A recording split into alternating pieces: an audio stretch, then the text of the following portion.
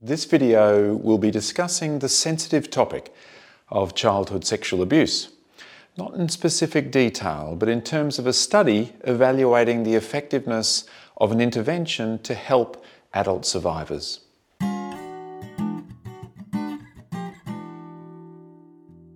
Compassion-focused therapy, CFT, was developed to help people who experience high levels of shame and self-criticism, and has been found to be effective in reducing these difficult aspects of human suffering across a range of presenting problems. Adult survivors of childhood sexual abuse can experience very painful shame as well as self-hating self-criticism, which can also perpetuate ongoing symptoms of post-traumatic stress. However, there hasn't been a systematic investigation of CFT as an intervention for survivors of childhood sexual abuse until now.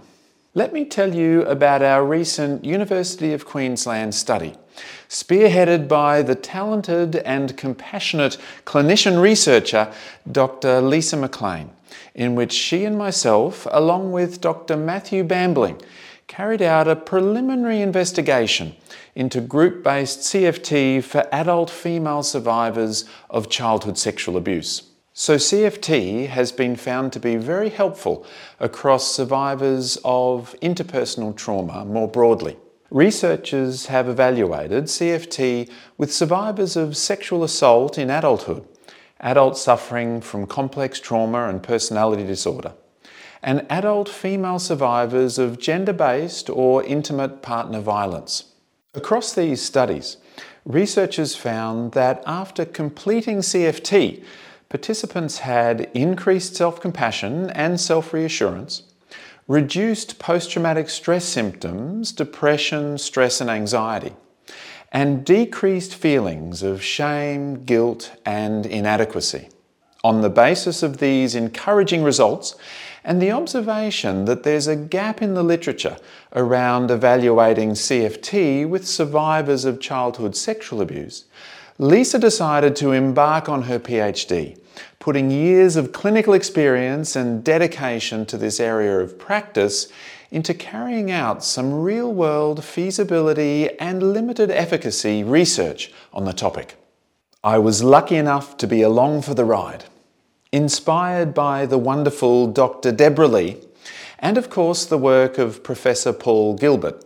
Lisa developed and delivered her CFT SA program with 36 adult women who had experienced childhood sexual abuse and had ongoing symptoms and effects of this traumatic experience.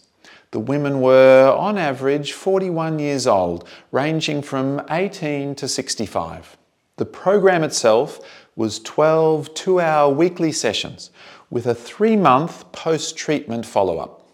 Sessions included mindful attention, understanding compassion and the CFT framework, identifying fears, blocks and resistances, developing compassionate thinking, reasoning, feeling and behaviour, understanding shame and trauma, bringing compassion to shame and trauma, and maintaining compassion over time. 4 participants left the group prior to completing, but of the 32 participants who completed the group, we had very promising feedback and results. Lisa did a wonderful job, and CFT seemed to be an acceptable and valued approach by the participants. Some of the comments after the group were that participants found the group to be transformative, easy to understand concepts that could be practically applied, and excellent course, beautiful, made me feel great and accepted. And participants reported significant changes to psychological well-being across a number of psychometric measures. There were increases in self-compassion, so that was encouraging. But also there were decreases in fears of self-compassion and fears of receiving compassion from others. Together, this suggests that following the CFT program, participants were able to be more compassionate towards themselves and less reluctant to receive compassion from others.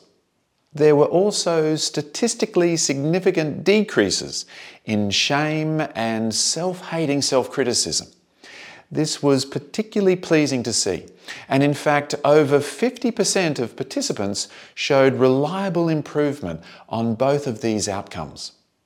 And we found statistically significant decreases in post-traumatic stress symptoms, with over 50% of participants showing reliable and clinically significant change, meaning a number of people were clinically much better after completing the program.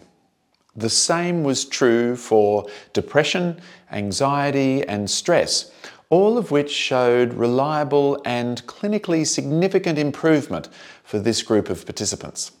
In some ways, for me, the most fascinating finding was that a CFT group program was able to help with shame and self-criticism and post-traumatic stress symptoms, despite the CFT group not facilitating any trauma processing.